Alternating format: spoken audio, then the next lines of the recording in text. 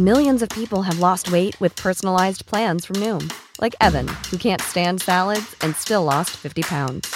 Salads generally for most people are the easy button, right? For me, that wasn't an option. I never really was a salad guy. That's just not who I am. But Noom worked for me. Get your personalized plan today at Noom.com. Real Noom user compensated to provide their story. In 4 weeks, the typical Noom user can expect to lose 1 to 2 pounds per week. Individual results may vary. Without the ones like you, who work tirelessly to keep things running, everything would suddenly stop. Hospitals, factories, schools, and power plants, they all depend on you. No matter the weather, emergency, or time of day, you're the ones who get it done. At Grainger, we're here for you with professional-grade industrial supplies. Count on real-time product availability and fast delivery. Call, click Grainger.com, or just stop by. Grainger, for the ones who get it done. And, of course, there's also the fact that for a long time people questioned whether or not Jerry Seinfeld was straight, which I find hilarious as an actual gay person because I'm just like, no. That's funny. Oh, people at home! What's up with that? You ready? Get the guns, the drugs from my generation, and it's a sin. The guns, the fake, the fraud, the messing with me. Come on, come on, come on. Welcome to the Uso Penitentiary. Let's get it out. Move to the music, play that music. Move it to the music. Welcome to Monday Night Raleigh. Yo ho ho and a bottle of dumb. Bro. The New Day. Let me talk to you. Baby. If I can be serious for a minute. For the love of God, stay away from the Dippin' Dots. Move to the music. Play that music. Move it to the music. Yeah. Acknowledge me.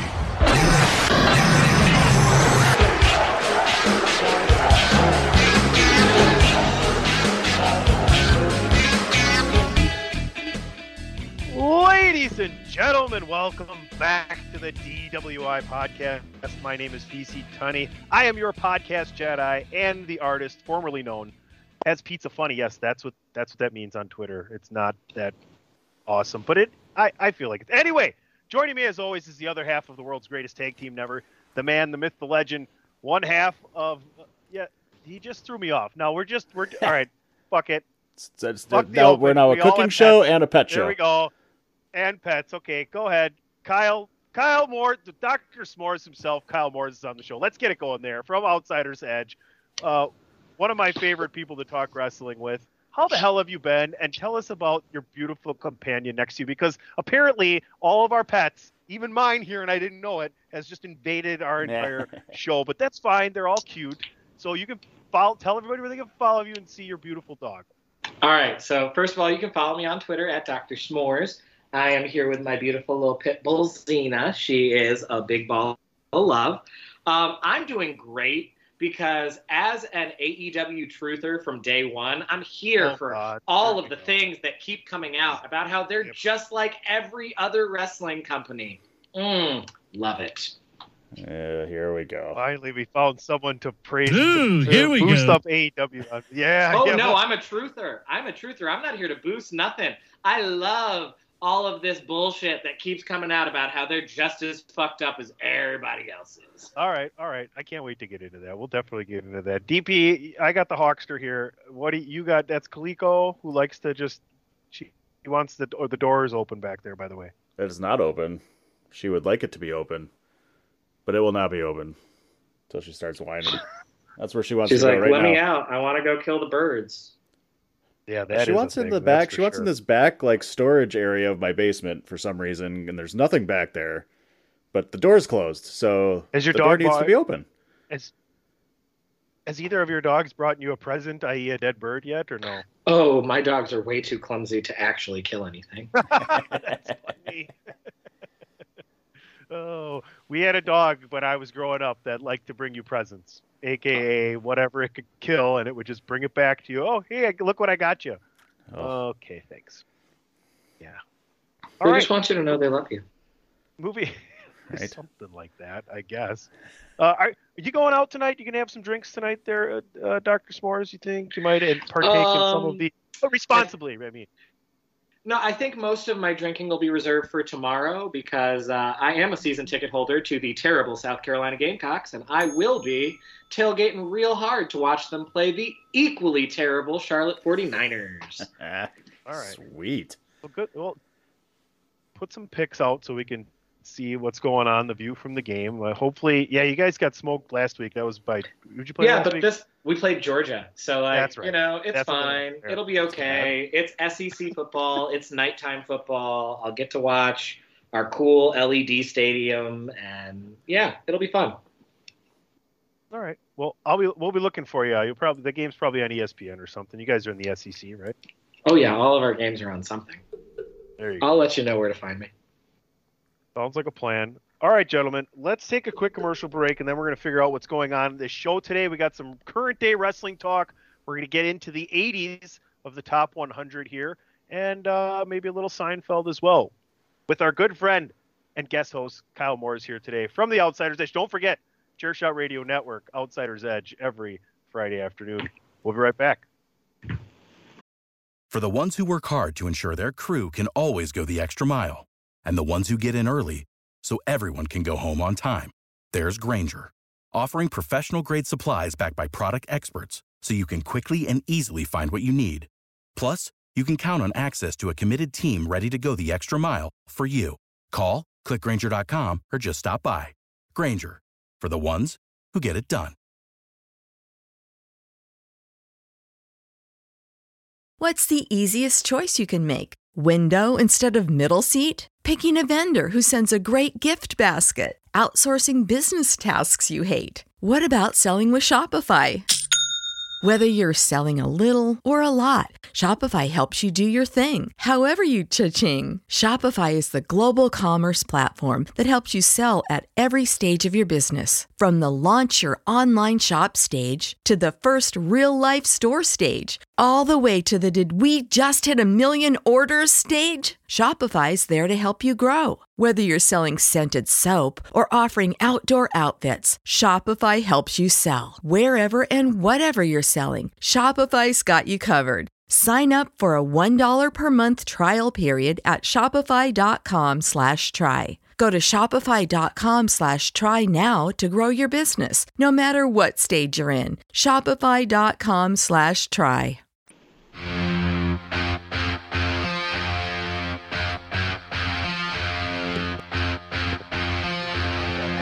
Hey folks, PC Tony here. Thanks to our new partnership with Angry Lemonade, you can save 10% on physical products and digital commissions using the promo code ChairShot. Head to angrylemonade.net to check out their amazing catalog of products and services. Use the promo code ChairShot to save 10%. That's angrylemonade.net.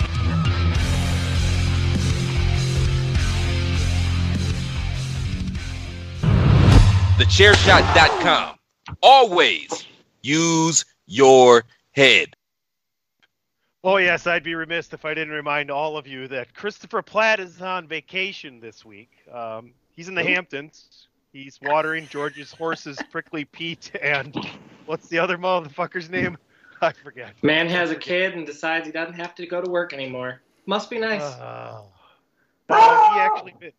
Oh, see? Yeah, Zena agrees. That's right. Zena knows all about it. I don't know how when you start to have kids, all of a sudden you start doing traveling like you have more money. I don't understand how that works. Well, that's fucking hilarious. No, Platt's actually having his sense of humor replaced because we all know that needs. Anyway, no, I'm kidding. He's not gonna like that one. Oh, wait, DP. Wait, I got something for him. Let's stop making. Wait, where'd it go? Oh god. Great radio. These pretzels are making me thirsty. Oh, yeah, you cut that. Okay, that was from the Hennigans episode. Yeah, that was Chris's take on Woody Allen's line. One more time. Can we get Chris Platt? Chris Platt, how are those pretzels making you feel? These pretzels are making me thirsty.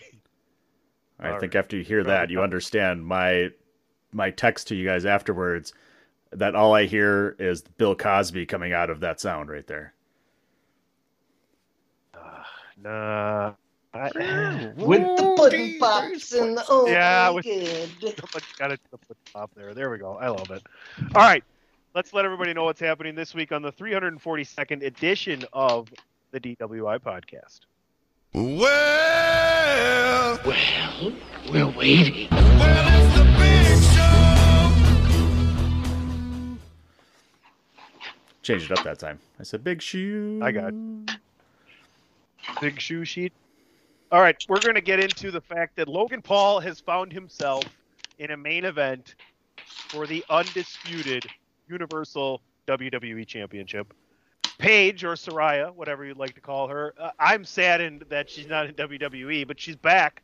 She's back on AEW. Will she wrestle? That's the question. We're going to get into the 80s, 81 to 90 on the Chairshot Top 100. And time permitting, there may be some candy readily available, i.e. a Pez dispenser. So, DPP, why don't you go ahead and ring the bell? Man, I haven't called for the bell in a long time. Oh, we kind of pushed on Yeah, that one. and too. AJ, wherever you are, AJ, we're wondering where you are. Just text me, motherfucker. Sorry, I had to do that. Well, where are you? Kyle, Yes. what are your thoughts initially when you heard that Logan Paul was going to be in the main event at Crown Jewel, taking on Roman Reigns? I think as knowledgeable wrestling fans, we all know that it's going to put eyeballs and it's going to make money, but a lot of us have been watching this for a while. How did you actually feel about him getting a title shot in this historic reign, right? There's those two things. Well, so I mean, my immediate reaction was, damn, like hasn't he only had like 2 matches? Like shit. Was my immediate reaction. But then I started to think about it, and I was like, well, I mean, this is pro wrestling, and like, pretty sure Kane won the WWF title for 24 hours within like a month of debuting, and lost. Yeah, in that first blood match with Austin, and then just lost it promptly the next day. So like, anything can happen in wrestling, especially WWE's version of the sport. And Logan Paul has, shown himself to be okay in his first 2 matches. I don't think this really runs the risk of hurting him per se, because he's really just a Hollywood draw, and he's still going to be a, influencer draw regardless of how this match goes. And I feel like, I don't know, I just feel like there's nothing but upside, but it still will not get me to watch Blood Money, whatever number we're on. 7. Excellent. So now I'm glad you brought that up. I'm glad we didn't forget to mention this. So everyone's well aware of Christopher Platt and his Jam in the Sand collection of naming these pay-per-views in Saudi. Well, our good friend, the doctor himself, also has his list of. Do you want to lay some of these beautiful names you've cloaked upon this glorious Crown Jewel event? Well, so I go with Blood Money is our theme, and so I thought we were on Blood Money 8, and I was gonna call it Blood Money 8 Sandcastle Showdown, but it's come to my attention that it's only number 7, so we'll just go with a good Blood Money 7 Sand and Blood. There was Blood Money 5, a little less blood, a lot more money. There was Blood Money 2. There was Blood Money 2, Electric Boogaloo, of course, because obviously it's classic. You guys both had that. Yeah. So, Yeah, so, we're just here for the blood money, and, like, that's all WWE's in it for, and I respect that, but I ain't gonna watch it. Well, I mean, for me, it's on in the afternoon, so that's fucking awesome. So I'm going to watch it and get drunk and watch it in the afternoon. Fair. But, here's the only thing is, yeah, great, this is what they're sending. But it's just it's a hollow title defense. Would you agree, DP? Whereas he's not going to lose the title here. Oh, yeah, absolutely. I mean, I think at this point they needed, for these shows, you need that draw. You need that big, I guess, match. Like, they always had Goldberg come back for these things or whatever, Yeah, you clearly know he's not losing this one. I think they're, maybe with the issues with not having Randy Orton around, because, he was supposed to be kind of in the mix as well to have a title match, that they're trying to fill in certain things. And I had the same reaction Kyle had, like, what the fuck? Why is Logan Paul in this match? It's stupid. But yeah, after thinking about it a little bit, it's like, yeah, okay, it makes sense, right? It's more of a money draw. It's going to get eyes on the product. Fine. He's looked great in his first couple matches, and he obviously is taking this seriously, it seems, but it does seem like an odd position to put him in. Obviously, I would assume there's going to be all sorts of shenanigans with the whole bloodline and everything else that's going on in the storylines too. So I think they can make it work, and I think it'll be fine. And I, at this point, don't necessarily have a problem with it, but I think we all can be ready with the fact that he's not going to lose the title. Go ahead, Kyle. We do know one thing. Blood Money coming up means they're going to kick Sammy out of the bloodline within the next month, because he's not allowed in Saudi Arabia. So, but can they just have an excuse for why he's not there? I mean, like, they could, sure, they could. You can't come. We tell stories now. But here's the thing: is like, this is the best thing in wrestling storylines right now. The most entertaining person in entire fucking professional wrestling is Sami Zayn. If you can't sit back and watch Sami Zayn interact with the Usos and watch him weekly, like, I honestly think Jimmy was originally supposed to be mad at him all the time too, but he could never keep a straight face. So like, well, you guys just be buddies then. And no, that's a joke, but it's kind of almost the truth. Jay's having a hard time keeping that straight face. You can fucking see it. He almost popped Roman the week the Usos weren't there in the backstage too, right? So, I mean, Paul, here is my favorite thing, and I'll shut up and you guys talk about what you think's moving forward for the bloodline. Give your Sami Zayn comments. But when Sami comes into the ring this past week and Paul Heyman's trying to handle it, and Sami is like, maybe I should handle this one, and Paul just looks at him and goes, throws the microphone and walks out of the ring. Handle it. Pop big time for that shit. So I can't imagine them breaking this up anytime soon. But Kyle, we've been speculating on all this for a long time. Is that what you actually see happening? And where do you see Roman at the Rumble? And who do you see him losing it to? Is it Mania? Who's at Mania? What's your arc into Mania right now for Roman Reigns?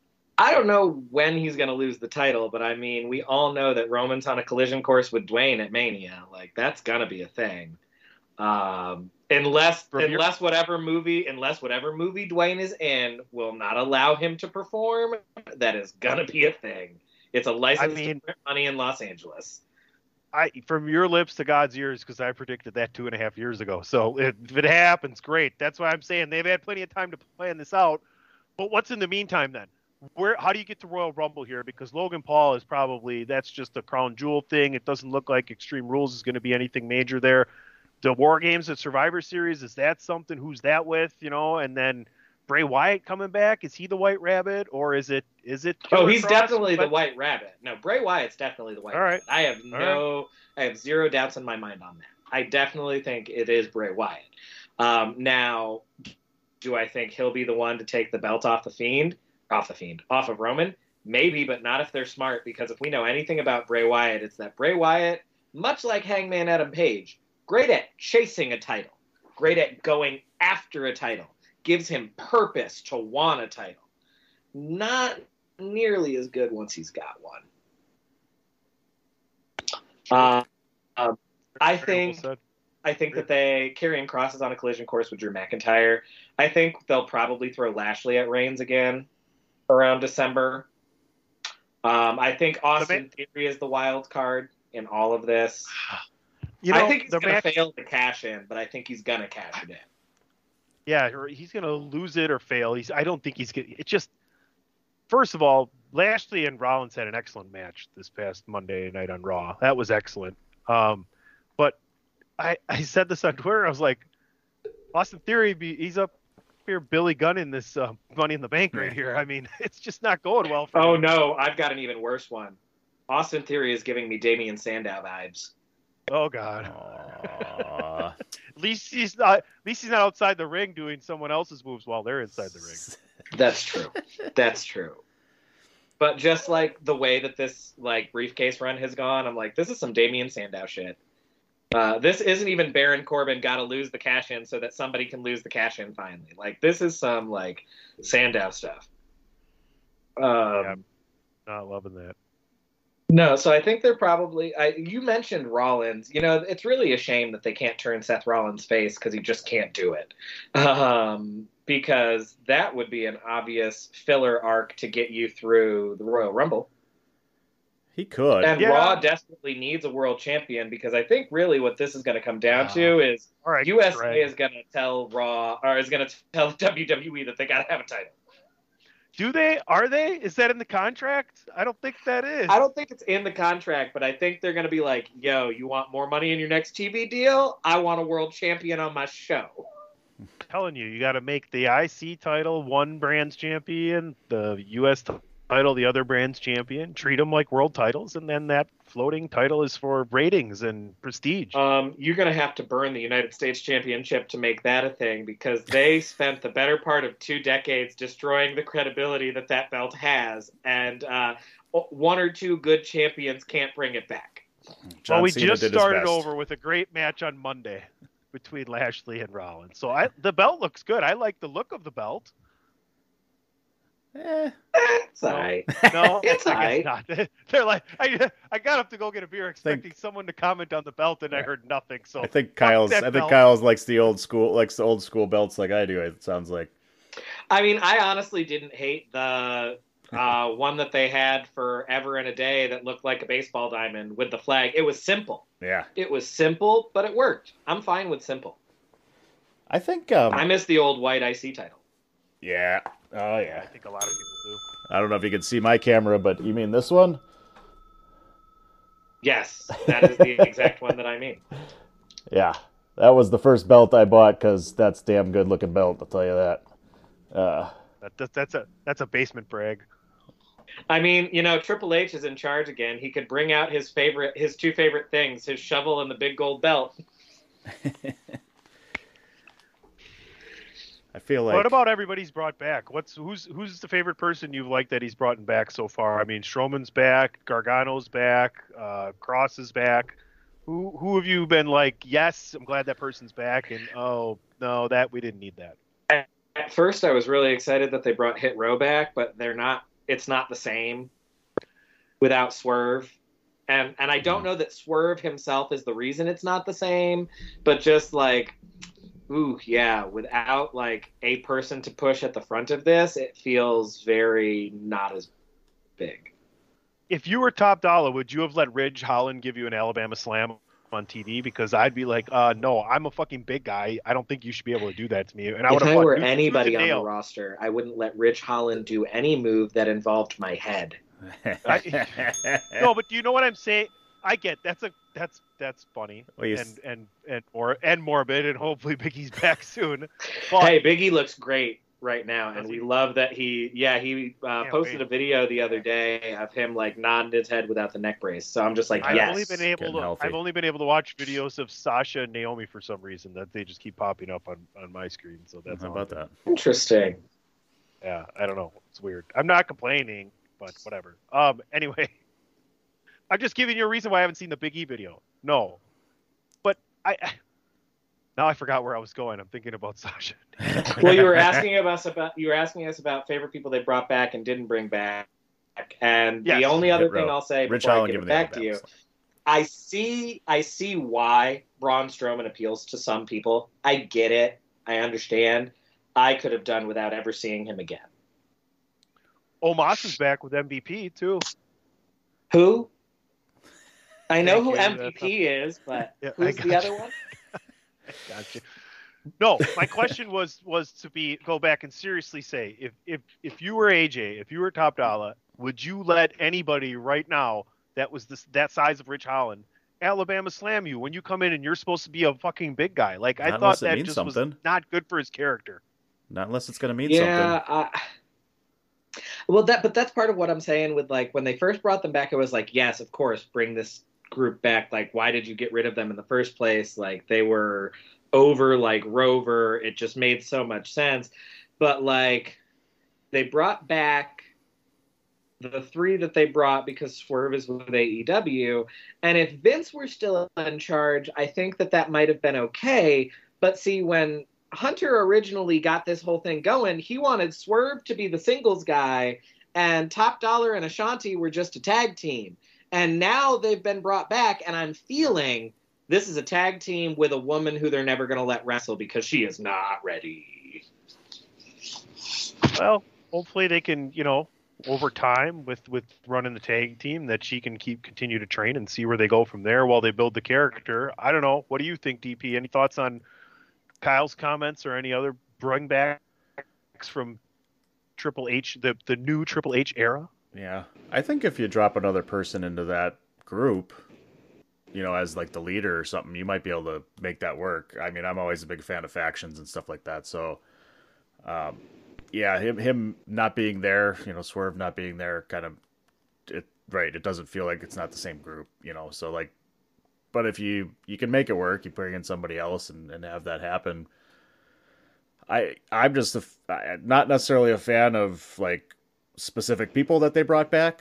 I'm a fan of Braun. I think more for Braun Strowman's favorites that we made up in that game. He's entertaining though, and he's a good gimmick and a good he's one of those like what do you call that? He's an attraction.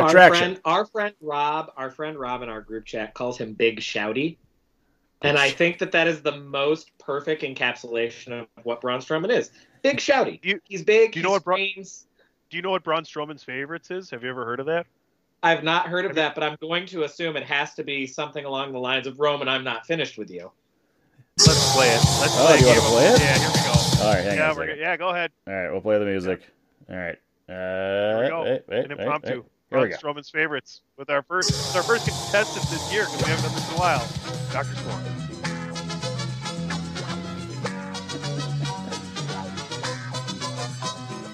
All right, I do my best Christopher Platt. Welcome back to the sensation that's sweeping the nation. It's Strowman's favorite. All right, this week our contestant from the Outsider's Edge. So, it's Dr. S'mores, Mr. Kyle Morris. Welcome to the show. Oh, thanks for having me. Big time fan, All right, so first time caller, long time listener. I'm going to ask you a question, and yep. I love the show. Great topic of the show. I'm going to ask you a question, and it's going to be a one-word fill in the blank, but you have to answer it like Braun Strowman would. Okay. So, if you are out and about, like Braun Strowman has been at so many times, and he drives home, but he can't quite find the driveway, sometimes he parks on the lawn! And that's been another edition of Braun Strowman's Favorites. Okay.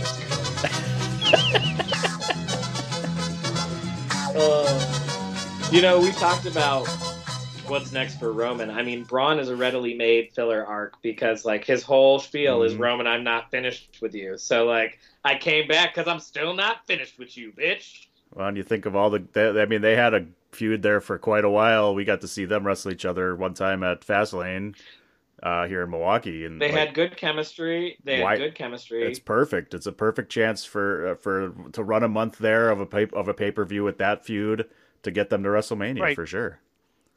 It's like when Big Show actually wanted to have a match himself for somebody in the right way, he could have a good match with somebody that could give good matches. And Strowman will do the same for Roman, who Roman has good matches, right? He knows how to work the crowd. He knows when to get into it, when to slow it down, when to mix it up a little bit. I don't know. I think if they'd have gave him the belt, that first time, like they should have when he faced Brock the first time, then we wouldn't have to worry about Roman needing to hold the belt for 800 days because they'd have readily made a star. He had so much momentum and was so popular. And he's not as good, but it doesn't matter because WWE has proven you just got to be that good the first time. And that's not what the title's about, right? I mean, for a lot of those, it's just like you got that momentum. You're riding that wave of the popularity is there right now.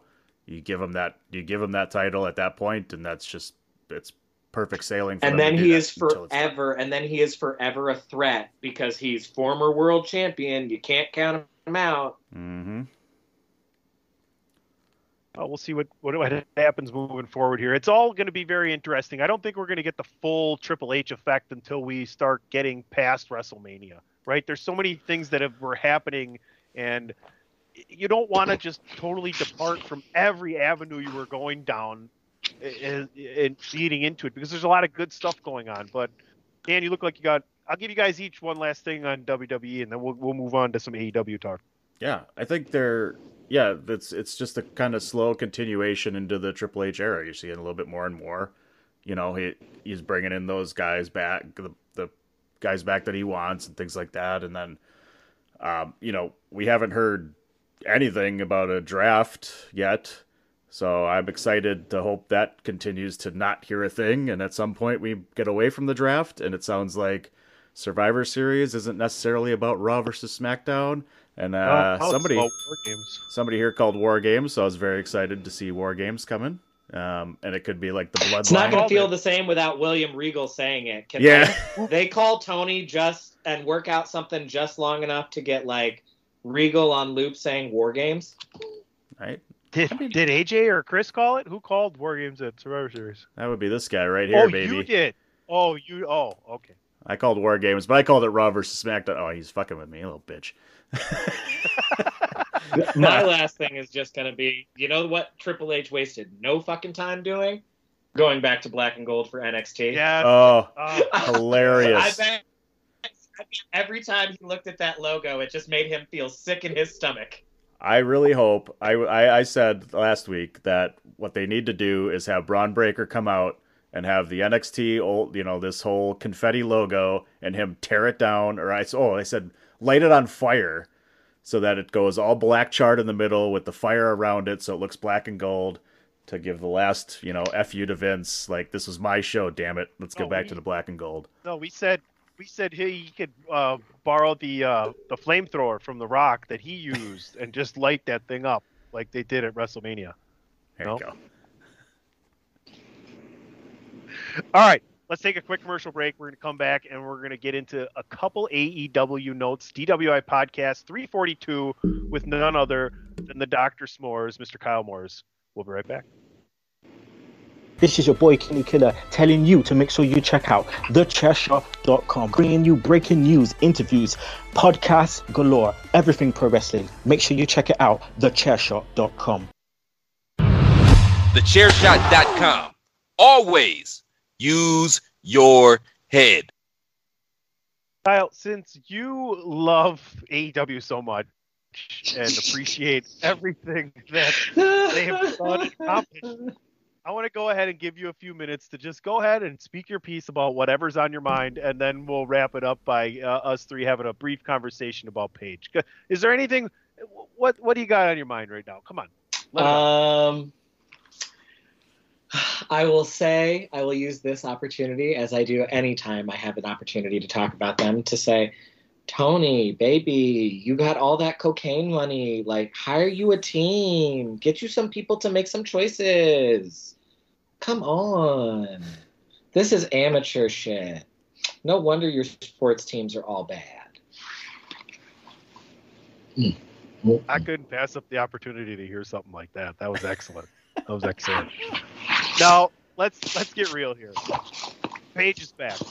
And I'll tell you what, I shed a little tear inside when I heard that she was with AEW, because I heard there was talks of she's been cleared for a while and that she might be trying to bring her back at WWE. Kyle, what's your initial reaction there? I mean, I think we're glad for her, but why not WWE? My initial reaction is if that's what you want to do. No, my initial reaction is, if that's what you want to do, baby, I ain't ever going to tell somebody not to do what makes them happy, but, your back is shaped like a noodle, last I heard, and, I really don't know that is the correct choice, but if, you're a grown-ass woman, so if that's what you want to do and it's what's going to bring you joy, then, far be it for me to stand in your way. And then to circle back to your other question, PC, no, if you're a women's wrestler and you want to be treated like a big fucking deal and go somewhere where you're going to be creatively fulfilled, then you want to go to Impact. I just felt like she could have been. I mean, this is all. We don't even know if she's going to wrestle yet, right? We have no idea. Just because DB and Christian and Edge and all of them came back doesn't mean that she's going to be able to. But I just thought that if she was able to wrestle and Hunter wanted her back, she could have easily ended up in the main event of WrestleMania with Ronda Rousey. Potentially, yeah. I mean, she is a big deal for AEW in the sense that she's a big name, but it's hard to get excited about a women signing in a company that continues to put the women in the death spot every week and continues to treat the women like an afterthought and only push Jade Cargill and her TBS championship on the TNT show. And then when you call the company out about the fact that they continue to not actually push the women and make the women a big deal, they want to give you that like 1990s man baby, nobody watches women's sports, look at the numbers bullshit. Well, why would they, when for the entirety of your 3 years of existence as a company, outside of that one match, that one time, you have treated the women like an afterthought? So it's really hard for me to be excited genuinely about a legendary women's wrestler signing with a company that is either going to only use her as a mouthpiece or is going to, within a month from now, turn her into a Rampage sideshow doing really dangerous spots with asshole Tay Conti and asshole Sammy Guevara. Like, nah, miss me with that shit. Yeah, why'd you bring it up, Dan? What the fuck is wrong with you? Well, you know, I like to cause controversy because that creates cash. And not to mention, now we're all robbed of Paige here. I just always think of the better production value, the better storyline. You know, when it's done right, it's done best in WWE. That's hard to argue. But I mean, yeah, your point of Impact would have been a better choice as far as wrestling goes, but that leads me to think she's not going to wrestle and she's just going to go grab the paycheck from them and whatever. So, and good for her. One of our recurring things on the Outsider's Edge is take all of these shitty billionaires' money, because nobody makes that amount of money by being a good person. So if they're willing to unload it, take all of these shitty billionaires' money. Yeah. How much and give it to Paul me? Newman? Paul Newman, he sells stuff for other people. He gives it all back, the salad dressings and everything. I mean, nothing good comes from anyone with the name Newman. Duh. Newman. Good foreshadowing. All right, I think we've had enough current day wrestling. I think we need to go and, you know, hark back to when times were better, when we were younger, when it was so much bigger and bolder and superhero-ish as opposed to just kind of backstage horseshit. Right? That's a pretty good description of like a childhood wrestling fan, and now we're adults and we're like, God, these people are so fucked up in the head. Sometimes you like it better when you didn't know shit. Mm-hmm. You just watch the show. Bliss. You know? Yeah, right. I miss it. Before we get into it here, Kyle, why don't you give us a little bit of your favorite wrestling growing up and when you became a fan and you know what you really love about wrestling that drives you to want to get on the radio every week and bitch about it, just like us.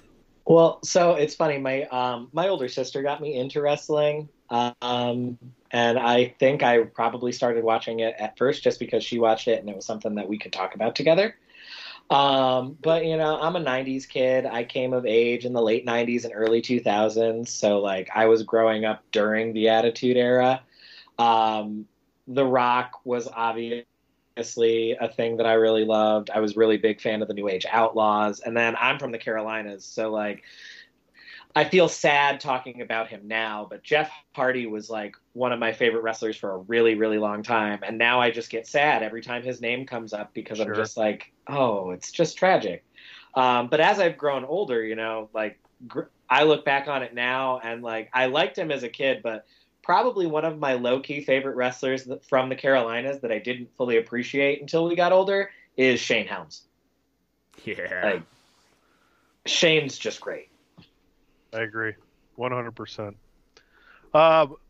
Any problems coming up with 100? Any thoughts on any insight into how you made your list, or was it more difficult? Was it easier? What was hard for me is because I was born in 90 and came of age in the late 90s, early 2000s, like none of the 80s golden era shit hits for me the same way that it does for other people. I understand it's important. I recognize why it's important, and I can enjoy watching it.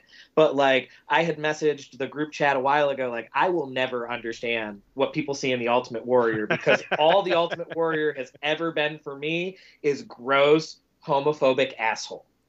And so, like, nothing about him ever made sense for me. So, like, my hard part with the top 100 is properly quantifying some of the people from the golden era who I know are important, but who I don't have a frame of reference to. I have never watched a Lex Luger match from start to finish. And nor should you. There's only there's no reason that anyone should watch the total package. Unless he's wrestling Stan Hansen, it's probably not worth watching all the way through. But you know what? That's the great thing. There wasn't a gigantic age difference here, but there was a lot of different perspectives that came into making all these lists, and there were no rules except for it was your top 100 WrestleMania era. So basically, if you wanted to take the year leading up to Mania 1, fine, put it in there too. But it doesn't matter. You didn't have to have people from Japan. You didn't have to have Mexico. You didn't have to have 80s. You didn't have to have 90s. You didn't have to have today. You could do whatever you wanted, right? Yeah, that's what I enjoyed about this list, and that's what I was gonna say. Is like that's the beauty of this list is it's what you grew up with. It's who you think you enjoyed, and things like that. Where it's gonna be a handful because we're like you said, we're not necessarily all that far off in age. Where some of those guys are going to trickle to the top or whatever, and there's going to be a ton of crossover, but you can see the interests of the different people as to where they, follow their people, like their favorite guys. Like mine are probably 90% WWE and a handful of WCW because that's what I watched, and I grew up in the, I was early 80s, late 80s, early 90s were my, favorite era. Well, and certain names we're all going to have because, like, how do you put a top 100 superstars of an era list together and not have, like, Austin on it or Rock or, like, Hogan? Like, where you put them is debatable, but, like, obviously, those big money people, John Cena is going to be on everybody's list somewhere. Right. But some people are going to have a little more Japan guys or may have other people a little bit higher because that's what they watched and they know them a little better than some of the other ones. So it's really cool to see where people put those guys. Great transition there. Speaking of Japan, to kick us off here as we get into the 80s, first we have to get to number 90, and number 90 is none other than the head of Suzuki Gun out there in New Japan Pro Wrestling. It's Minoru Suzuki. Minoru, however you want to fucking pronounce it. I got most of the Japanese names down, but there's sometimes they say it one way or the other. I am very intrigued by watching this guy and the back of his head try to gnaw in and eat his brain. It's just a beautiful thing to watch this back of his. But literally that's what it looks like. No, he is. I enjoy watching some of his matches. I enjoyed when he came and did a lot of things in America when they were going back and forth with Impact. So. I'm a fan. I think he deserves to be in a top 100 list. Kyle, what about you? I think you had him in your top 100. I did, yes. I had Suzuki a little bit higher in my list, but I love Suzuki. One of the things you'll see with some of the people that I rate high, I'm big on presentation. Like I'm big on the pomp and circumstance and presentation, and like Suzuki's entrance theme is legendary. The Kaze ni Nare. Like that is all of that, like excess is the kind of shit that I love. And then you get him in the ring and he's a very hard hitter, like physical style, but he does it in a way that is also like incredibly safe for such a hard hitting style. And it's just so, for me anyway, it's impossible not to respect Suzuki. He's like, you don't need to be a Japanese wrestling fan, or you don't need to be Japanese, or you don't need to know. He's like universal in his translation of storytelling. Do you know what I'm saying? Does that make sense? Like you can be an American that's never seen Japanese wrestling before and not know who this guy is, and you turn it on and you watch him wrestle, and you're like, okay, this guy's probably a big deal. And if you've never seen him before, because he just emotes that. Well, and like, you don't have to be into, you're right, Japanese wrestling, but one thing that it shows you how big a deal he is, that when he left his old company to go back to New Japan, they just turned the entire storyline about how his faction was so violent and so awful in their old company that they got chased away, and the New Japan fans just instantly embraced that shit because they're like, no, we ain't gonna question this dude. Nope, this is a legend. We don't want no smoke. He comes with an air of being super legit, right? Like a Brock Lesnar kind of. So, DP, anything to add here? I don't know if you've ever had a chance to watch him or know who he is necessarily. I don't mean that as an insult. I mean, as soon as they brought those over to America, it started to get really popular. I think the sales started to go higher than they got really close to Harley Davidson's. Their motorcycles were. Oh, sorry, not that Suzuki. Why are you trying to be funny? Mm-hmm. Terrible. Mm-hmm. Sorry. Oh boy. Yeah, you're done. Yeah. You're Cut done. me off. You're done here. All right. Well, I think you'll be able to help us out with number 89. No, instead of punishing you, we're going to make you just stay here and talk about number 89, and it's none other than the man who beat Kyle's favorite, the Ultimate Warrior, at Royal Rumble. Hey, he's an Iraqi sympathizer. Former WWF champion. Yeah, stand up straight, maggots. DP, tell us a little bit about Sergeant Slaughter. Man, he was before, I guess his peak was before my era, right, when I really started watching it. But he had that resurgence, in the early 90s, really early 90s, 93. Well, yeah. With the whole Iraqi war, with the war going on and things like that, it was like just this perfect opportunity to bring him back into the fold, come back. He was always this, American, all-American guy. And then all of a sudden he just turns on America. He was Mr. G.I. Joe. Like, he left. He literally had a character. He was making money with G.I. Joe, and they were going to start a wrestling thing, and he left. He told Vince no. He went from the AWA to do the G.I. Joe thing, and then, that didn't work out like he wanted. And look at who's the first All-American guy to turn heel? Sergeant fucking Slaughter, not Hulk Hogan. Right. I mean, my first memories of Sergeant Slaughter, being the younger one in the room, were Commissioner Slaughter versus DX. Sergeant Slaughter match that I ever saw. The first Sergeant Slaughter match that I ever saw was Sergeant Slaughter versus Triple H at In Your House. So, that was my memories of Sarge. And, whenever I think of Sarge, the first image that pops in my head is Shawn with the face shield on and the little wipers. Yeah. Yeah, again, it's just the terrorizing that they did to him when he was commissioner was phenomenal. Him as a character was just a great character, and that's where I remember him from is the early 90s when he was the bad guy, hanging out with the Iron Sheik and General Adnan, and that was your boy, the Ultimate Warrior, and Hogan were buddies, and the whole the hatred that I had because he took the title from the Warrior when the Macho King smashed him with the scepter, and it was why the fuck is he? That was they had the purple winged belt title for him. Yep. And it was man, this sucks. And finally Hogan takes the title after Hogan was supposed to be done, and they didn't have anything else to do. And it was just the whole timing thing of that war that just made him so popular at the time. And then, going into being a commissioner, he was just a phenomenal character, the entire time I watching him. Yeah, he never was a great in-ring general, but if you wanted to see some of the better things he did, you'd have to go back into the early 80s and things of that nature. But quite the character, quite the guy who capitalized on his own name. I mean, one of the first to go outside of wrestling and be like, hey, I can go do this with somebody else who likes my character. So good on him. Let's keep it rolling. We're going to go back in time even more here. What? To Bob Backlund. I don't know A how Bob Backlund cross-faced chicken wing. did. He make your list, guys? Did Bob Backlund make your list? I had him at 65.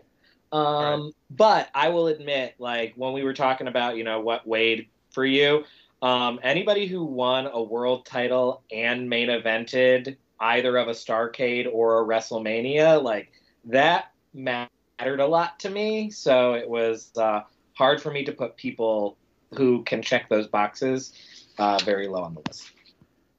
I didn't have him on my list mainly because his main run was prior to the WrestleMania era with his biggest popularity. So he didn't make my top 100 because of that. Basically. You mean you didn't love Kevin Nash pinning him in 30 seconds? No, actually, I did love that. Because it meant that reign was over. Oh, here comes Kevin Nash. He can't wrestle. Oh, but he's wrestling Bob Backlund. He can't wrestle anymore, though. Still I'm like, wrestle. oh, fuck. Didn't he come back during the Attitude Era and do a program with Kurt Angle when Kurt was was looking for a submission before he settled on the ankle lock? Yeah, and at the time they were portraying him as super. He is fucking crazy nutbag, but like they were. That's part of the reason I had to put him on my list is because, regardless of wrestling ability or any of that, like something about his creepy ass Mr. Rogers grin and like weird Pee Wee Herman personality. It's just like, all right, brah, you are fully committed to this ham sandwich. Hey, you're out there. He's out there and he's loving every minute of it. He was going to be the next president. Vince is back there like creepy. He's committed to the gimmick, Kyle. Yeah, sometimes you're just nuts. Exactly. Facts. And we're gonna keep it rolling in an effort to talk a little bit more about some of the people we have coming up because I know we're gonna have plenty to talk about in the next few here. But speaking of nuts, you guys want to talk about X-Pac? Yo, how crazy is it that X-Pac! he was 87 on our list. I had him as 88 on my list, so I'm just like, oh, perfect. I was right in the perfect ballpark for Nailed this. it. All right, you're gonna make me go get like the oh my god. So I have a master list of the top 100, but then I also have like 8 pages of everybody's votes, so I can kind of look at where we are here. But go ahead. Thoughts on X-Pac while I look down this. X-Pac, like, the smartest thing that he ever did was make friends with the Clique because he turned a friendship with the Clique into membership in every important faction that ever existed during his era and found a way to never even be in the top 10 most popular on the roster in the company at any given time, but always relevant. Always. He was always hanging out with the right group. Like, right? Yep. And we named Heat after him. Did we? Yeah, X-Pac Heat. Go away, Heat. I actually had him way higher on I had him at 42nd on my list mainly because of that, because he was always relevant. He was always, guy in the NWO, in DX, he was always there, and he could always put on a great match. He was always, he was great on the mic, and he could always make you hate him. And that's one thing I always look for. If you can get a gimmick name like the 1-2-3 Kid over, like, that's pretty talented. Be doing something right. Well, and then he was X-Pac, but then he went back to the numbers. He was like, well, it's 1, 2, 3, not 4, not 5. Let's do 6. Let's do 6. How about 6? I wonder if he pitched 4, 5, 6. I love that. I love the determination of why he was 6. How that story changes depending on who you ask. What? So go ahead. Well, because some people will say it's because it's 1 + 2 + 3 is 6, and some people will say it's because he was the 6th member of the NWO. And I think it's because he acts like a 6-year-old. Those all check out. Hey, ring the bell for yourself. Hey-oh. Yeah, I had him 90th, so that's right in line, I think. Hey. I'm 90th. So I ruined the curve. One of the best cruiserweights. No, you don't, though, because he honestly is one of the best cruiserweights, probably, like, of the last 30 years. He was something, that's for sure. Watch the, what is it, this is great radio. Dark Side of the Ring? Dark Side of Wrestling, yes, thank you. That's on True TV, right? Vice, my bad. Thank you. No, but one of the things I appreciate about him, and then we can move on to our next person, it's fine. One of the things I do appreciate about X-Pac is out of most of those people that were around during some of the shittier and grosser and more fucked up times in the business, he does not shy away from any of the fucked up shit that he was involved in. He doesn't sugarcoat it. He doesn't pretend to be a better person than he was. Like, he is very, very transparent about, like, all of the fucked up shit that was going on and what his role in it was. Oh, yeah. He's taking responsibility for all of it. So, yeah, kudos to that. At least, you can say that. But definitely deserving. We all think deserving to be in the top 100 here. So, let's get to the next person. I got this one. Go ahead. Yeah, all right, go ahead. He's a man, such a man, such a man. He's a real. How dare you disrespect Lord Steven Regal like that? I don't know what was better, that Dan played that fucking music or the Kyle's look on Kyle's face is just like, I think Kyle wanted to laugh, but he's like, no, I'm gonna display total disdain for DP. DP, I disdain you. How fucking do that shit? I challenge you to a Duchess of Queensberry rules match. With Lord William Regal's mother in a shark cage. Is there a better example of versatility at the end of his career, though? Like, one of the most underrated people in wrestling of all time, right? Jesus. Oh, easily. Always a bridesmaid, never a bride. But like he's another person, we talked about with X-Pac, like he's another person who always managed to find a way to make himself relevant, no matter how ridiculous the storyline or what they were trying to do. Like, they put a whole angle together about somebody pissing in his tea. He had the tag team with Tajiri when Tajiri pretended not to speak English. Yes. That's a real thing, by the way. So the biggest thing about that is, like, Tajiri would pretend to not speak English all the time. And then they were on the road one time, and like Tajiri was hungry, and he kept reminding them, he kept saying Burger King, right? That's it, because you could see it on the exit or whatever. And they passed the exit for Burger King, and apparently Tajiri was just like, hey, motherfuckers, I wanted to go to motherfucking Burger King. What the fuck? And like, he had never spoken English to them before, and out of nowhere. He really is, though. Regal's such a jack of all trades, and like the second half of his career as the elder statesman in NXT and like teaching the new people how to cut promos, and like Regal's just so awesome. Well, he's one of those guys that just, like is in the ring, like I don't want a guy that might be on the list already, but like like a guy like Lance Storm, these guys are just technicians in the ring and are really good. Lance Storm did not make. If I could be serious here for a minute, Lance Storm did not make it. What an oversight on all of our parts. If I can be serious for a minute. He's the only guy that had him on the top 100. I know. That's why I said what an oversight on all of our parts. Like 96. I have the "If I Can Be Serious for a Minute" T-shirt, and I forgot to put Lance on my top 100. Not so serious. Just huh? Right. Like, Regal's just one of those guys. This phenomenal in-ring worker, can help get anybody over and make them look good in the ring, and you put in those guys that are a little more green that they want to push to the moon, and he's going to make them look like $1 million. He's one of those guys. It's just that great. And that's why was so phenomenal later, like you said, later in his career when he started to become, more of the teacher and then running NXT and doing what he does now is just so fantastic. Just one of those I don't know if you call him a generational talent, but just such a talent that he can continue to do his job and continue to make great stars by teaching him how to do things. I feel like he could have been better 10 years before he started or 10 years after he started, because like that kind of style of wrestling kind of fell out of favor and then fell back in a little bit, You're right, but it never would have worked for him because of where he was at in his life when he was at his physical peak. Like when he was at his peak of skill and was able to do the things that he did at their best was also when he was like neck deep in really hardcore substance abuse problems.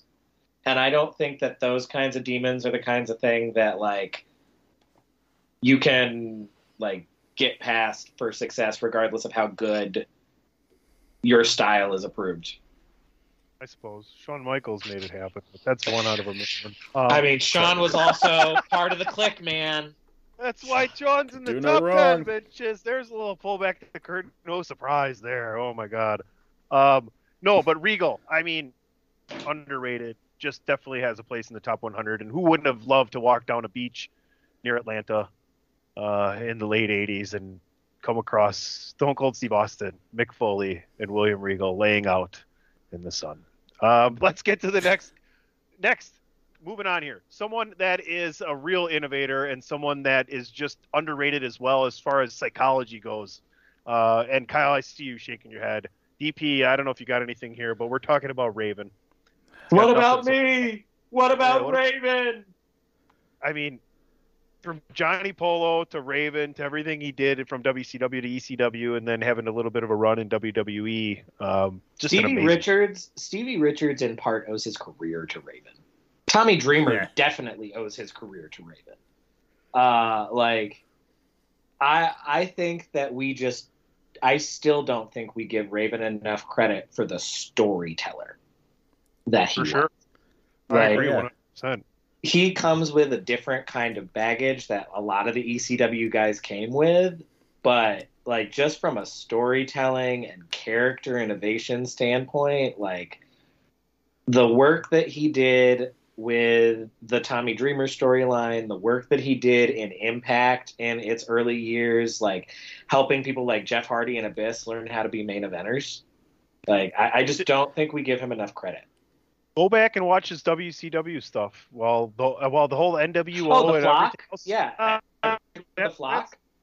Perry Saturn, Billy Kidman, everything back then was excellent. That was just like, that was some of the stuff that made that, and Chris Jericho is what made WCW good on top of the, their bullshit, main events that sucked on TV. Yeah. He was just such a good character guy.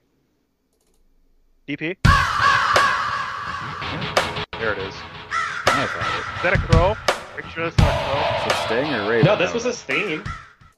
No, I know. I'm being an asshole. I feel like if you didn't get to see most of his WCW stuff or anything, like you guys are talking about, some of the better stuff, I feel like he generally, when he was in WWE, he kind of got typecast as just a hardcore wrestler, and he didn't get that opportunity to show some of that stuff that he was good at, that he could do, and that's the unfortunate part. But I mean, as far as a wrestler and everything else, like, yeah, he was phenomenal. He was really good. All right, we're going to keep it moving here. The man of 1,001 holds. One of them, which happens to be the moss-covered four-handled family Gradunza. No, that was Perry Saturn. No. Dean Malenko is the man of 1,001 holds. No, Dean Malenko is the man of 1,001 holds, but the moss-covered three-handled family credenza was Perry Saturn. Oh, I just remember Jericho saying that when he came out to read his list of 1,004 holds because he had 3 more. Armbar.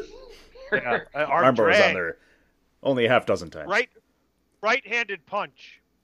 Armbar. Not a lot of people get the right-handed punch. I wonder what was coming next. Was it right-footed kick or left-handed punch? I'm not sure.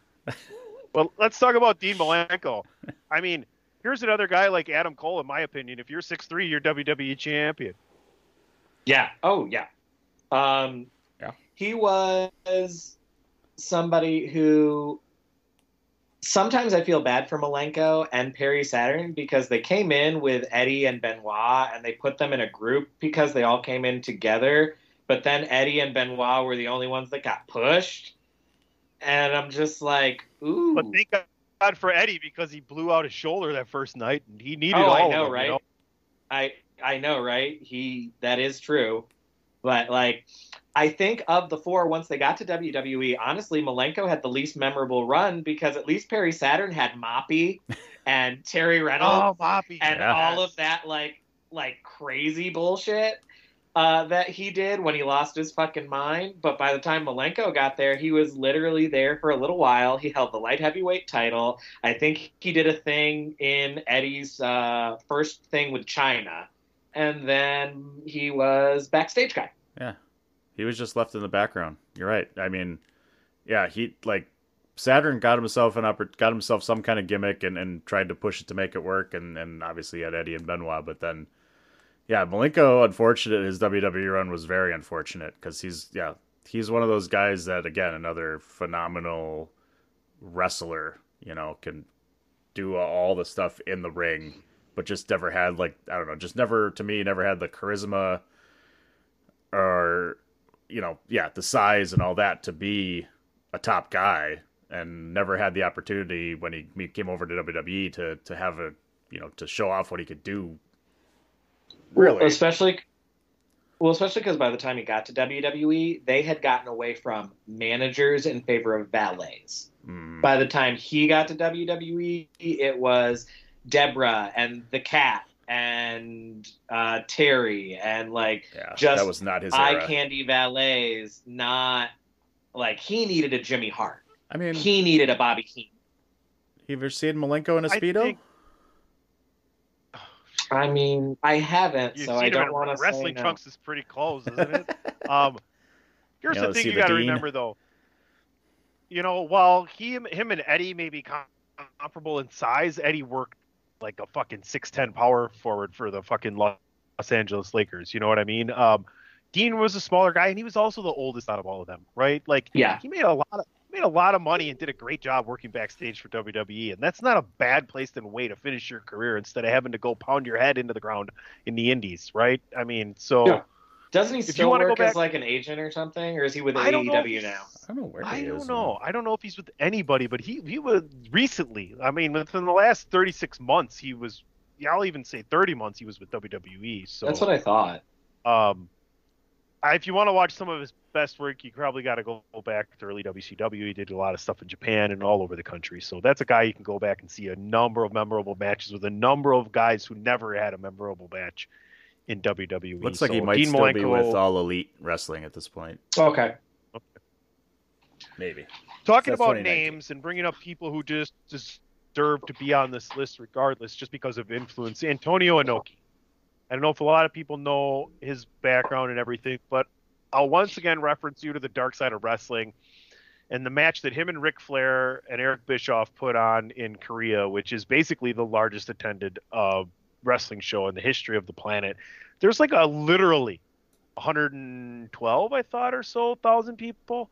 I mean, this is the Hulk Hogan. This is the Bruno Sammartino of Eastern wrestling, right? And I mean, I wish I had Andrew Belaz recorded as some kind of special message we could put up on the Titantron here for Antonio Inoki, but I think we all have a few kind words for him. Kyle, go ahead. Why don't you jump in? So I'm not as familiar with his actual in-ring work, but we couldn't put together a list of the top 100 people of the last 40 years or however long Mania's been going on and not acknowledge Inoki. He is just legendary in Asian wrestling. He is so important to Japan. Without Inoki, there is no, Tanahashi or Okada. He is that level of iconic. And so, he deserves all of his flowers. 100%. I can easily put together a top 100 without him because I don't know any of his wrestling. Unfortunately, I know the name obviously, but again, for me, just my list anyway, I never got to see him wrestle. I never got to appreciate his talent, so he didn't make my list, which, You got to put in the work, DP. You got to put in the work, man. What, I got to put in the work? No. Well, I'm not watching tapes. No,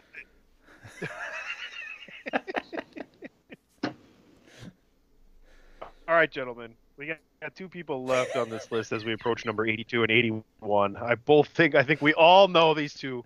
And we're going to kick it off with Mr. Ziggler himself, Dolph Ziggler. And I think that here's another guy that just if he wouldn't have come right after Shawn Michaels, there was a little space in there, he might have been more popular. But just because he's such a carbon copy in the ring, and that's not a bad thing, but it's like he hasn't been able to differentiate himself. Like I don't think that's what the problem was.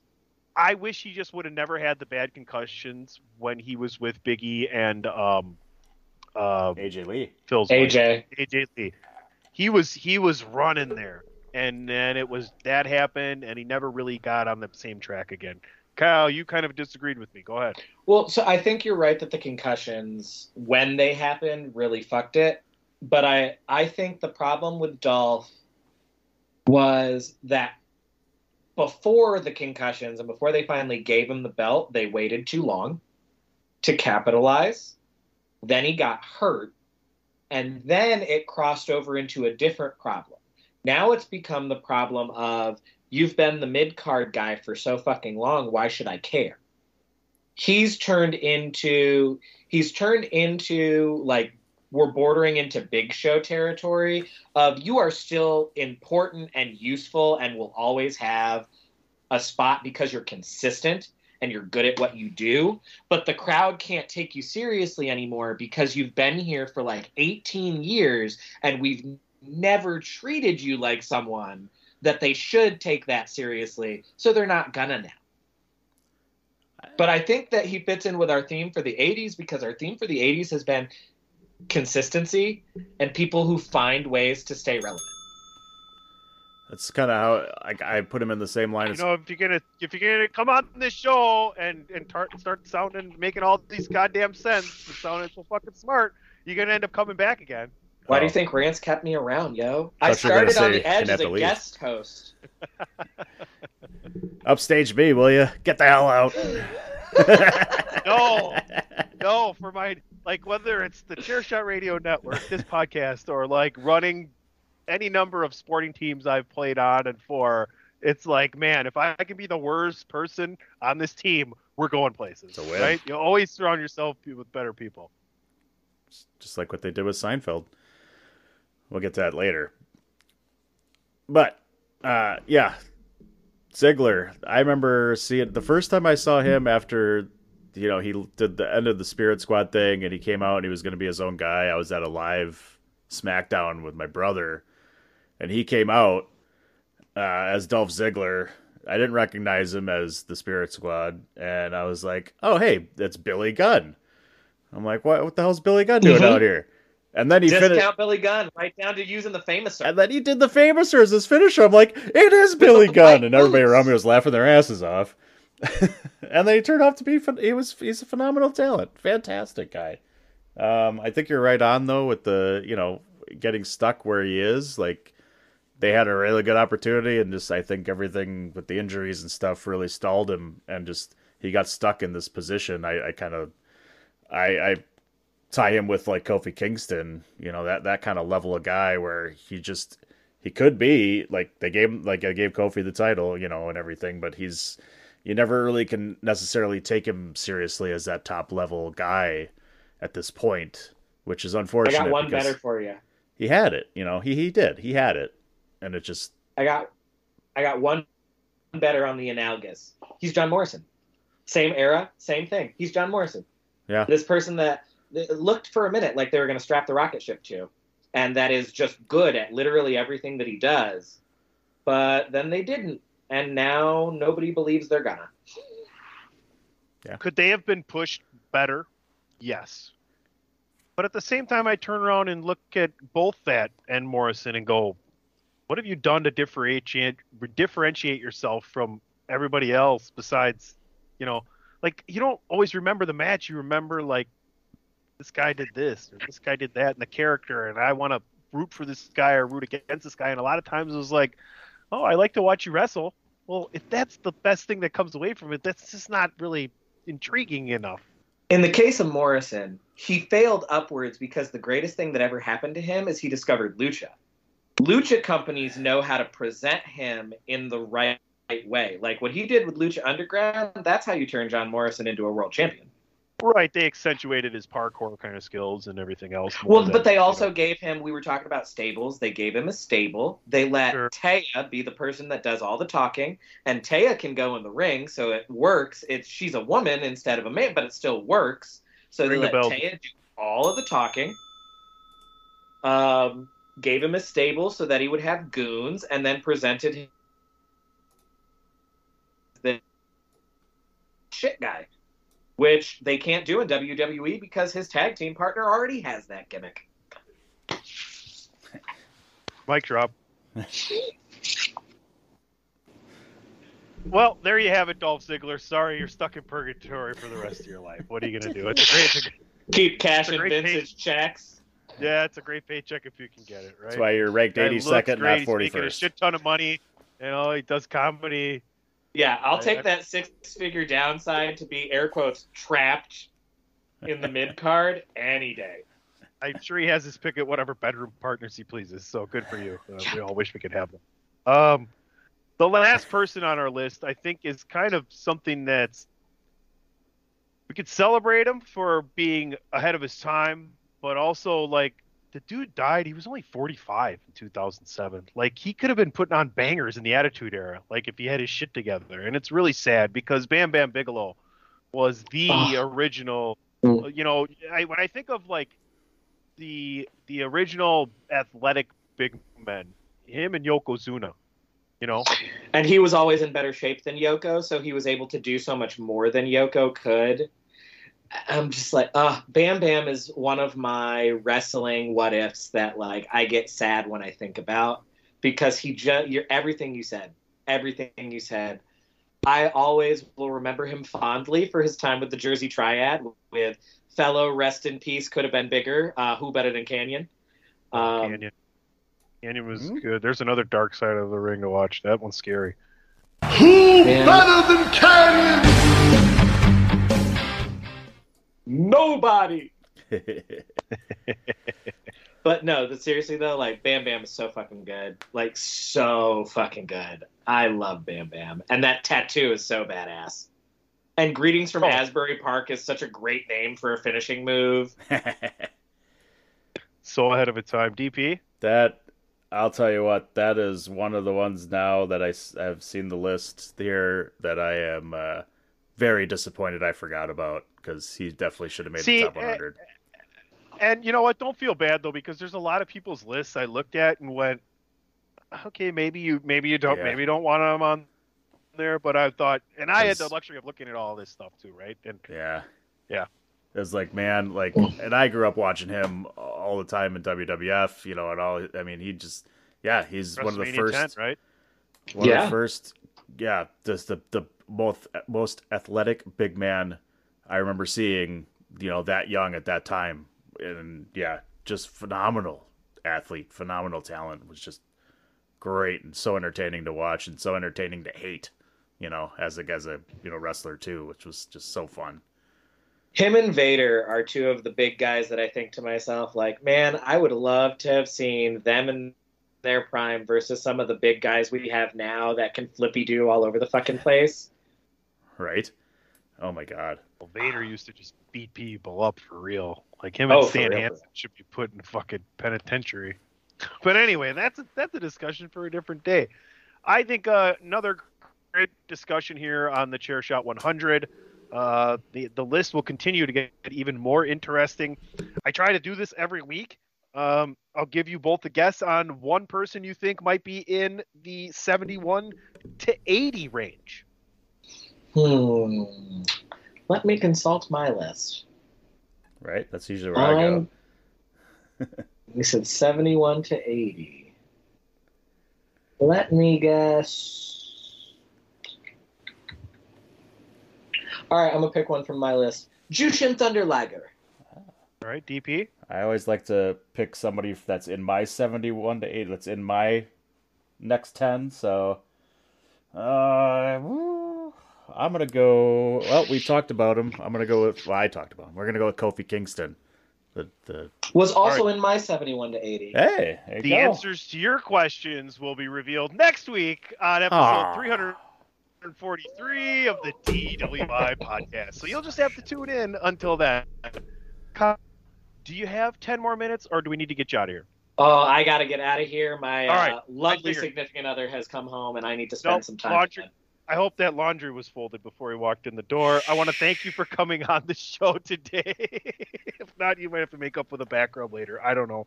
I definitely want to get you on again before we're done with the list, somewhere in the top 50. We'll even tell you what Seinfeld episode, and we'll make sure Chris is on here so you can yell at him for us as well. Thank you for coming on, Kyle. Thank Brandon for us that, he gave us some of your time today. And I can't wait to talk to you soon. Absolutely. Thank you both for having me. Pimp Outsider's Edge in your shit one more time. Thank you both for having me. Once again, y'all, you can find me on Twitter at Dr. S'mores. You can find my probably smarter brother Rance on Twitter at It's Ray Cash, R-E-Y as in stereo, C-A-S-H as in dollars. And you can catch us right here on the Chairshot Radio Network on the Outsider's Edge podcast. We come at y'all. We're trying to be more consistent about coming at y'all every Friday. We've done a couple weeks in a row, so, fingers crossed. Thanks again, Kyle. I'll talk to you soon, brother. Thanks, y'all. Appreciate it. Y'all have a good one. See ya.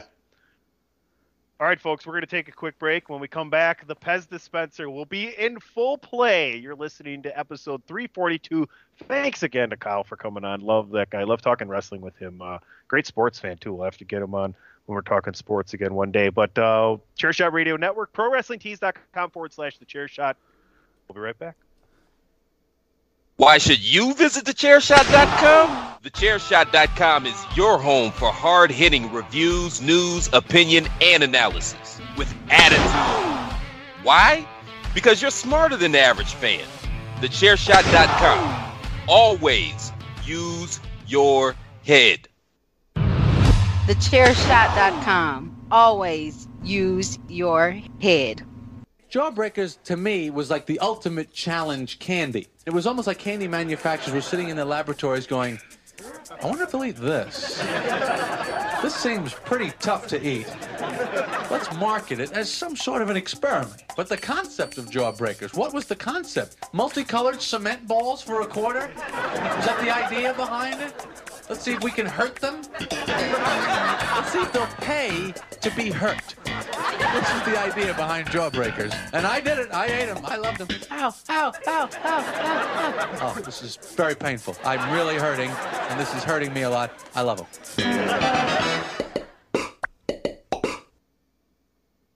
All right, folks.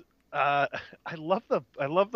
It's going to sound weird. It's not meant to sound kinky or anything, but I love the mouth play at the end of those Seinfeld bits. It used to drive John Linder crazy. Do the Seinfeld thing. Well, if you make me laugh, I can't fucking do it. You know what I mean? But we're getting close to getting away from the comedy being in there. I do believe. I know I keep saying that, but the Pez dispenser. What an interesting episode. It's mainly about George's relationship for the most part with this woman who, oh my goodness, boy, she's a handful until George is about to break up with her. But nonetheless, Kramer gets. This is also the Kramer and the beach. Man, when he makes the perfume, well, he goes to pitches it to Ralph Lauren, I believe it was.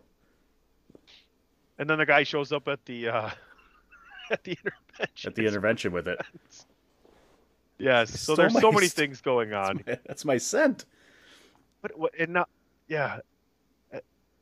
So Jerry and Elaine just have the whole they went to the recital thing going on, right? Is there anything else going on with Jerry and Elaine?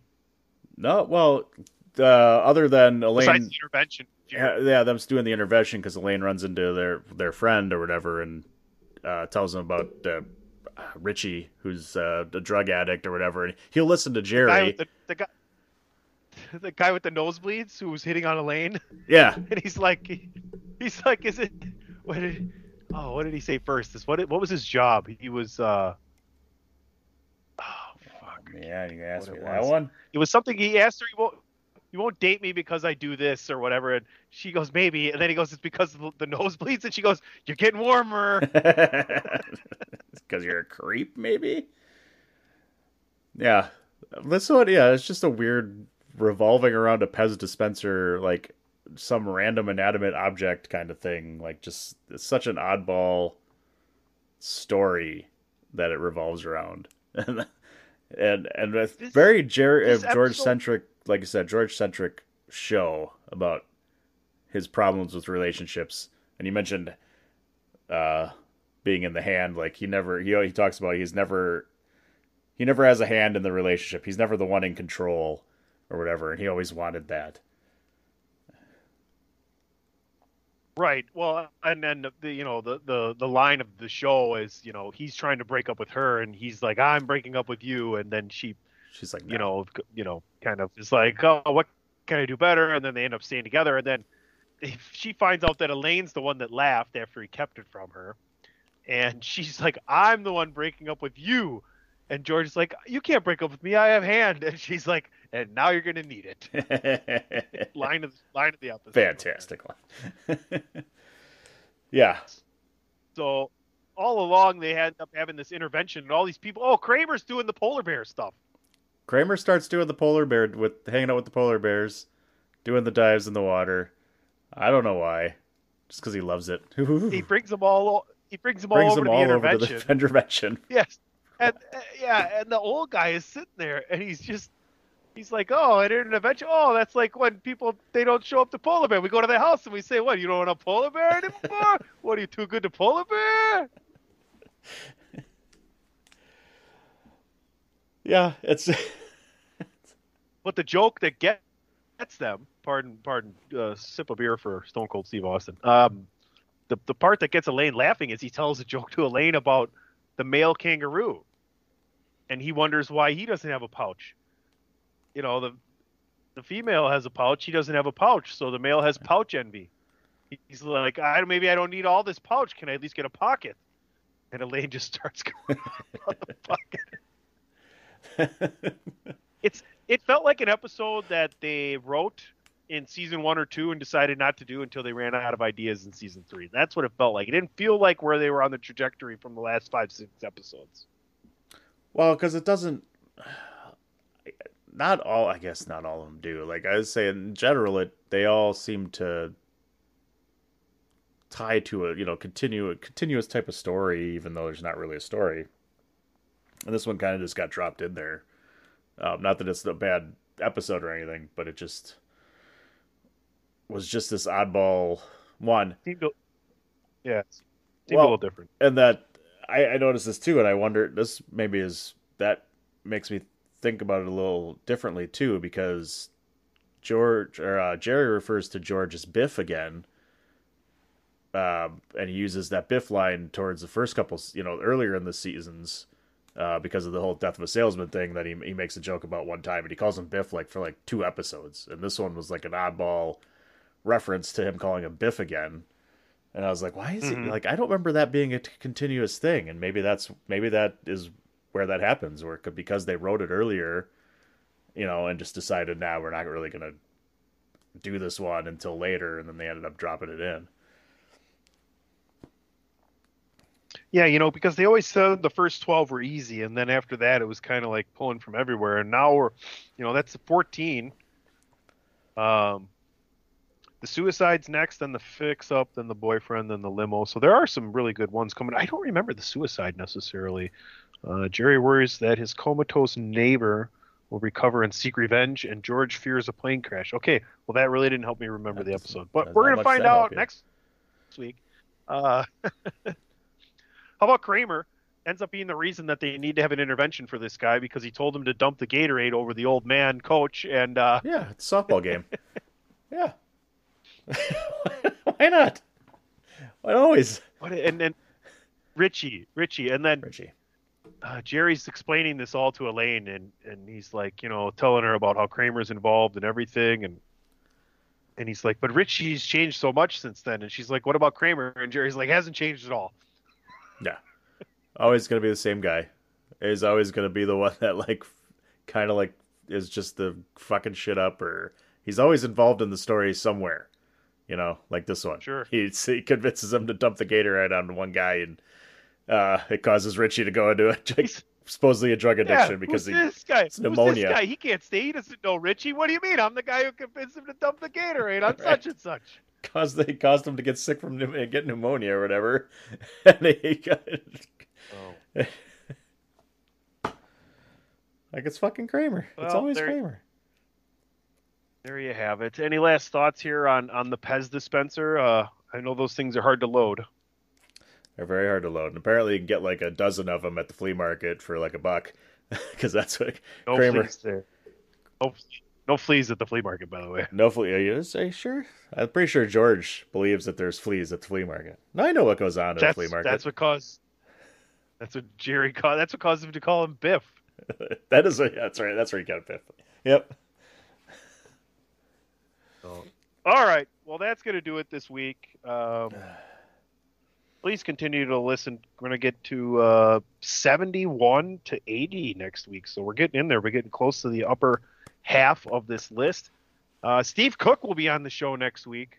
The one and only. You can check out a lot of his stuff on thechairshot.com. He puts out the NFL betting picks every week, the article. Great fantasy football player. Does a lot of stuff over at 411 Mania as well. Big wrestling fan. So we'll have Cook on next week. But make sure you are listening to Outsider's Edge and Kyle Moores. Follow him at Dr. S'mores. DP, let everybody know where they can find you and this shoe. Well, you can find me all over the worldwide social media interwebs at It's Me DPP and catch the shoe on Twitter at PodcastDWI and Facebook.com/DWI Podcast. All right. You can follow me at PC Tunney, Chairshot Radio Network, all your favorite streaming platforms, and, of course, thechairshot.com, ProWrestlingTees.com/thechairshot. Check that out. That's it. That's all we got. Is there reggae music? I feel like dancing. Reggae music? What the hell? I don't have reggae music. I got some mean music. Mean Street Posse. I can Mean Street it, but that's about all I can do. And you've been listening to another edition of the podcast known as DW. The bottom. The reggae on the Mean Streets. Oh, that Connecticut reggae. Oh, man.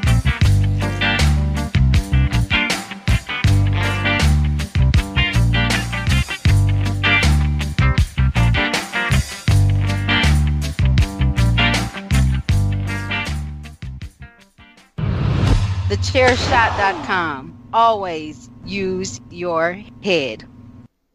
Millions of people have lost weight with personalized plans from Noom. Like Evan, who can't stand salads and still lost 50 pounds. Salads generally for most people are the easy button, right? For me, that wasn't an option. I never really was a salad guy. That's just not who I am. But Noom worked for me. Get your personalized plan today at Noom.com. Real Noom user compensated to provide their story. In 4 weeks, the typical Noom user can expect to lose 1 to 2 pounds per week. Individual results may vary. Without the ones like you, who work tirelessly to keep things running, everything would suddenly stop. Hospitals, factories, schools, and power plants, they all depend on you. No matter the weather, emergency, or time of day, you're the ones who get it done. At Grainger, we're here for you with professional-grade industrial supplies. Count on real-time product availability and fast delivery. Call, click Grainger.com, or just stop by. Grainger, for the ones who get it done.